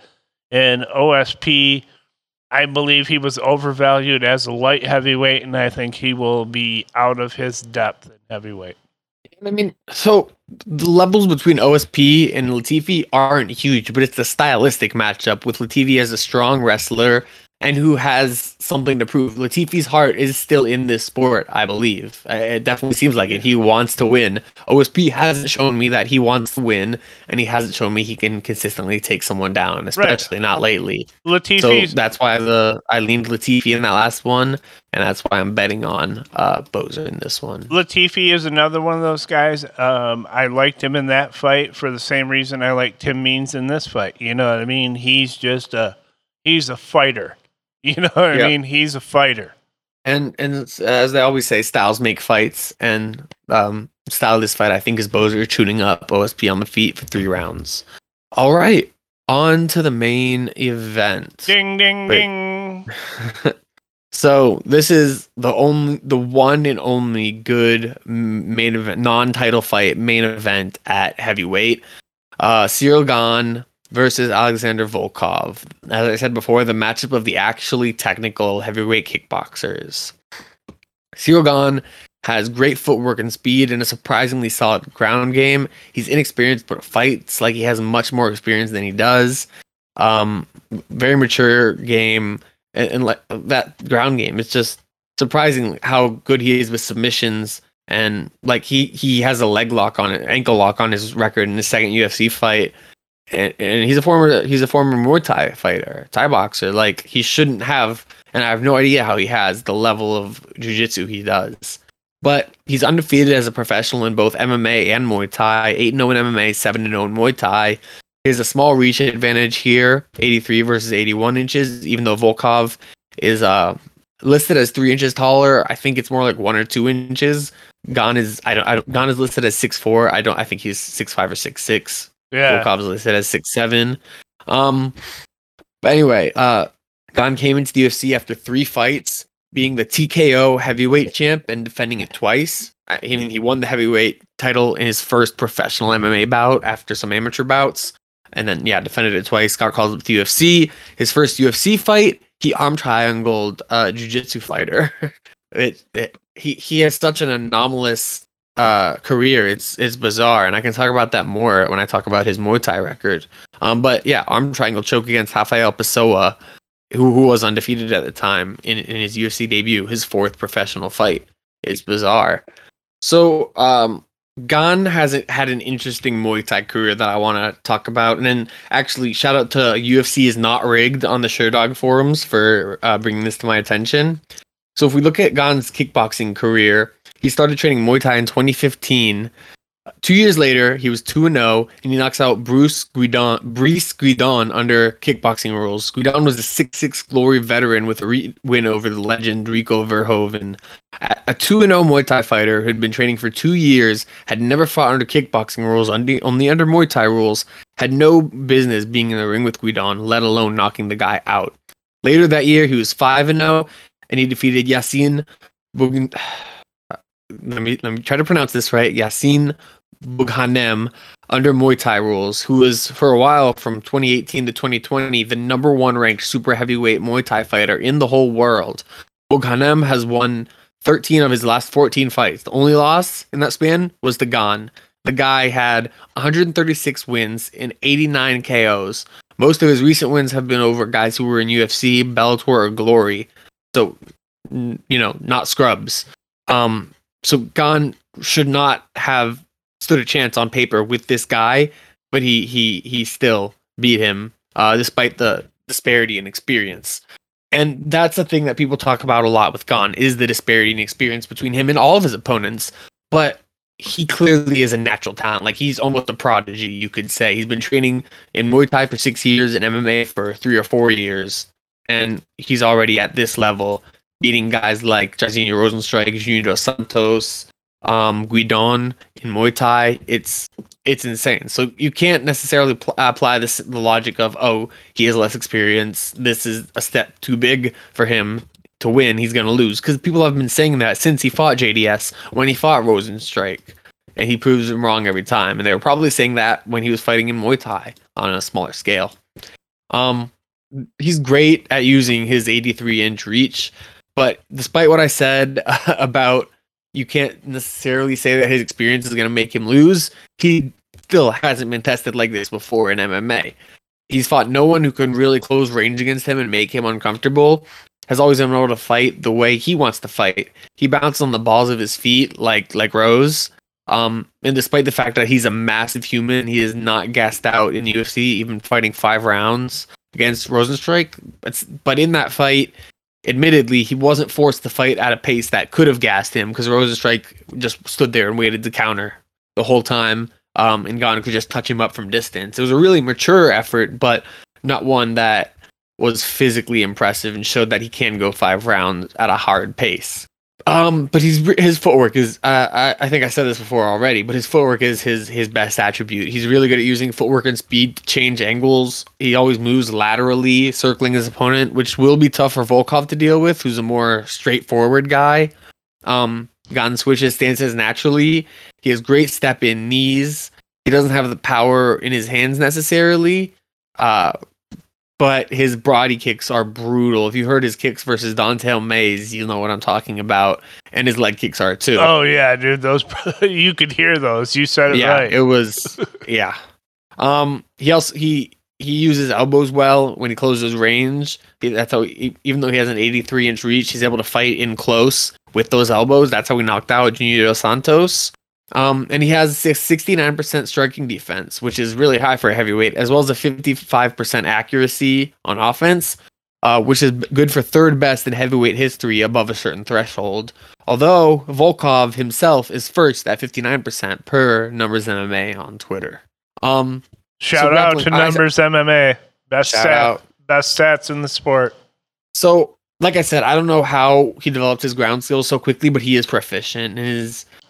He has an arm triangle and an ankle lock on his resume in the UFC. He had a front choke in his MMA pro debut as a 0-0 prospect fighting for the TKO heavyweight championship. He has strong takedowns, and his size and strength make him very difficult to sweep and make it easier for him to impose his will on guys. I mean, there's a lot of big heavyweights, but Ciryl Gane is like Ngannou. Ngannou-esque in his physicality. He's not as powerful, but he is ripped. And he is fast. He's a physical specimen for sure. Yeah, no homo, but if you look at the guy, he has all the muscles that you want. Let's just say that. Alexander Volkov, though, it's kind in some ways this is the perfect opponent for him. Stylistically, this is the perfect opponent to test him because they're similar in a lot of ways, although they're different in the ways that they're similar. I'll explain that in a second. Because Volkov is also a strong kickboxer with a decent ground game. I guess, like I said, he has a massive experience advantage. He has 41 pro fights to Gan's 8.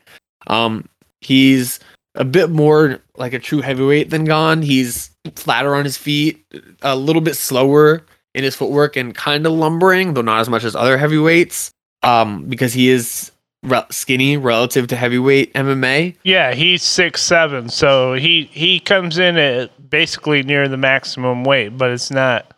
Yeah, it's not fatty mass. But Volkov does have a great understanding of range and distance. He fights his own height, like he's tall. He has recently added some mass. He used to be quite skinny. He's not as skinny as he was, but the adding of mass seems to be good for him. He seems more powerful now. He likes to attack down the middle, straight punches, knees up the middle, teep kicks to the stomach, which knocked out Walt Harris. But Gan is not carrying a belly like Walt Harris, and he has the added threat of being potentially able to catch that kick and take Volkov down off of it.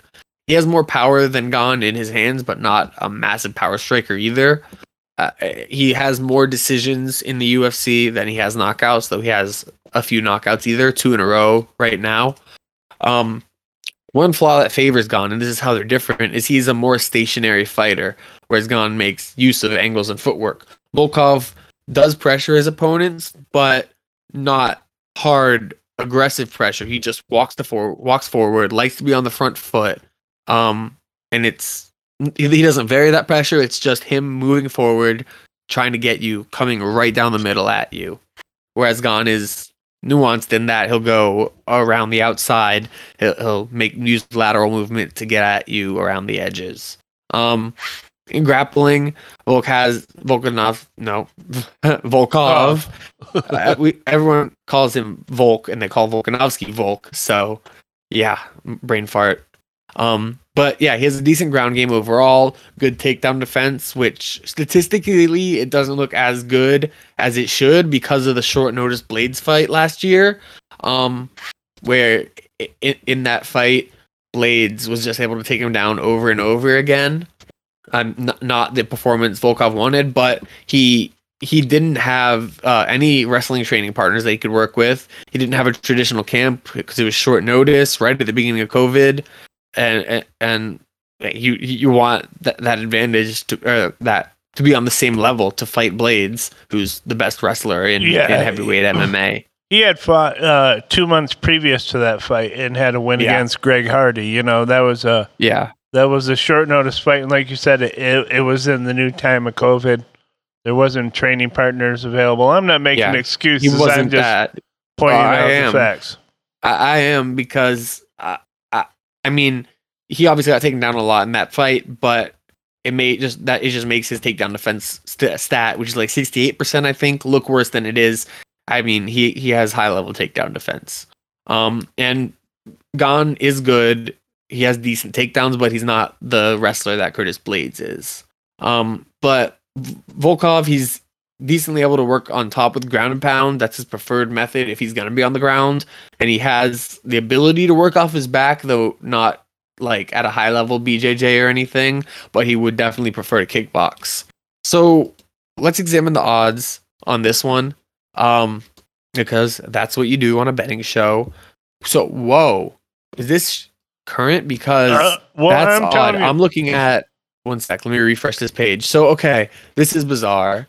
Earlier I had said I was going to put Volkov for half unit, but the lines have changed drastically. What do you have, Max? I got him on DraftKings at plus 145. Yeah, so there's that, and then so you can get him at plus 145 on DraftKings, plus 145 in Unibet. But then you can get Cyril Bet Gahn. Rivers. You can get Cyril Gahn at minus 143 on Bet Online. Like, that's literally free money. You bet either side. If you bet enough, you could make, I mean, if you bet $10 on each side, you'd make like a cent. But if you're rich, bet like $1 million in each side, you could make like $10,000. That's really unusual. You see that wide a disparity, especially in a main event. You might see it on early prelims where not all books agree on the lines, but this is a big fight. This is a heavyweight fight between top 5 heavyweights. I Bet Online definitely didn't have those odds before. They were more in line with everyone else at minus 170. But other books have also moved, like MyBookie, Bookmaker. They were at like minus 170 earlier too, and now they're at minus 145, minus 155. Yeah, 5 Dimes has gone down to minus 150. I'm thinking. I lean with you towards Volkov here, especially at like the 145, and it's moving in a trajectory where if you wait till tomorrow, you might be able to get 147, 150. Well, that's what it looks like. So this is I had seen Volkov earlier at plus 155 and plus 160. I was gonna put a half a unit on that, but I'm going to have to go back to the drawing board and re-examine this because I feel like Gahn might be bettable at minus 143 almost. I mean, that's like what I would value him at. But this is just kind of shocking me because this was not the odds earlier. I finished typing up my notes and looking at everything. Yeah, DraftKings has Volkov just moving up right now. If he hits the 150 range, I'm gonna pull the trigger on a half unit. I would agree with you there because my original was plus 155, and so I may still put that out depending on how the lines move. I may still put it out at plus 145 if it doesn't go up. But this drastic change in odds from what they were earlier on some books and not other books has me really confused and curious and just interested overall. So I'm just gonna have to look at this and see how they continue to move. And I'll maybe tweet out a play, but I'm not going to put out an official play on this right now, though I do lean Volkov at the plus 145 odds. And disclaimer for our new listeners, anyone that's listened before probably knows, I have opinions, but the official bets of the shows are Val's, not the ones that I say. Mine are just opinions. Yeah. So, okay. But... Okay, this is just throwing me off. Sorry. But so walking the dog, my walking the dog, even if it's not an official bet as of now, it's still going to be Volkov because I capped this line around for Gahn like minus 140, maybe 130. So I have Gahn as a slight favorite, but it's pretty close to 50-50, maybe like 55-45. So that would put Volkov as having value, and that's why I lean Volkov. Sorry, I'm still thrown off. This surprised me. I know it is surprising. My walking the dog, and I picked another dog on this card for my parlay, which we'll discuss in a second. But Volkov is also going to be my walking the dog. I think he has the biggest chance. I picked the other dog in my parlay just because I thought he has a good chance, and I thought it would deliver nice odds, which when you looked him up, it does. We'll talk about that in a second. But we agree on our walking the dog bet. It's Alexander Volkov. Yes. And so I have a lean for another one, which is Dalby, and I was also going to have a play on Dalby when he was plus 140, 145, but those odds are gone. He's like plus 115 everywhere, as we discussed earlier, plus 124 at most. But yeah, so he's like my 1A is Volkov for walking the dog, 1B is Dalby, because that's a 50-50 fight as we discussed. All right. Well, let's wrap this up with the best part of the show. Parlay. Yep. You want to go first? Yeah, I'll go first. My don't be a pussy parlay is going to be Tanner Boser, Andre Fili, Barcelos. Yeah, Barcelos, actually. Barcelos. It's hard to pronounce. My man, Tim Means. Dirty Bird. Or Tim Means Business. He has both of them. And a fight we did not discuss because it's the opening fight on the card. Yancy Medeiros. This fight, I just want to say that he's coming off, I think, 3 losses, but Demir is coming off 2 losses. I think Madero still has some gas in the tank, and he's coming in at like a plus 120 or whatever versus minus 150. I think this is a good bet, and I wanted to throw that one in there because it's a parlay. You know, you got to hit all 5, and I think this one shot up the odds pretty good on my overall. Val will tell us the numbers. Yeah, so soft odds on that 5-leg parlay are plus 1,131. Bet $10 to win $131. No, $113.10. That's it. Yeah, so the Yancey one is interesting. We didn't talk about it, but that could be a banger. Yancey has had a ton of fun fights throughout his career and always finds himself in wars and has to pitch his game to fight in those wars, even though he doesn't have as many. Yeah, I think it'll be a fun fight either way, and I think, like I said, Yancey's coming off 3 losses, Demir's coming off 2, and I think the money's right there. So we'll see. It'll be a nice parlay win if I hit it. So I'm making a last minute change to my Don't Be a Pussy parlay, and I'm actually doing a 6-leg one this week, or we traditionally do 5 legs, but I wanted to have that extra one. Mine is gonna be I lost it. Okay, mine is gonna be Shavkat Rakhmonov, Tanner Boser, Raoni Barcelos, Julia Avila, Warlley Alves, and the over in the main event. That's over 4.5. Oh, that's a nice ad. Gone. Yeah, that's a nice ad. Let me just plug that in real quick and see what I get. So that is plus 936, plus 936 odds. $10 to win $93.64. That's my Don't Be a Pussy parlay. And you said earlier for any new listeners about something else, so I just want to say again, these are not actual plays that we're recommending. We may or may not play them, but this is just a thing for fun at the end of the show. Yeah. These are not calls. We're not saying put your money on this. It's the fun part at the end of the show where we just go for it. Yeah, I have to say, we have to say this every few episodes, I feel like, because I don't want anyone to think, oh, they didn't recap it, they're not transparent. I'll always put high importance on being transparent, which you can see on my Twitter and at the beginning of each episode. Speaking of Twitter, follow us at SigStrikePod on Twitter. We're part of the SpoFi network. Follow at SpoFi, SPOFI HQ. And there'll be a link to Numbers MMA in the show notes, and a link to the Downward Elbow video on Raoni Barcelos, though you can also just look up Downward Elbow and check out his YouTube channel. It's amazing. Yeah, and if you're interested in other sports and you want to hear some great handicapping, that's why we're part of the SpoFi network. They got great golf information, great hockey information, great Major League Baseball information. You can check them out. They're on YouTube. Well, I guess we're on YouTube. Twitter. We have a Discord server, SpoFi HQ. You can drop in and check the SpoFi Twitter. The Discord is in their link. And we're all around. If sometime, if you drop into the Discord, you might be able to tell me I'm full of shit or Val's full of shit or whatever. We're all in there hanging out. Or just talk fights with us and play UFC Pick'em. We always do the ESPN Pick'em each week. It's a nice little contest. Yeah, just join the Discord and be part of it, and then you'll have bragging rights if you know better than us. Whew. All right, so I knew this was going to be a long episode because there's a lot of fights I want to talk about, a lot of fun fights. Even though we only have 2 official bets, I'll just recap them real quick right now.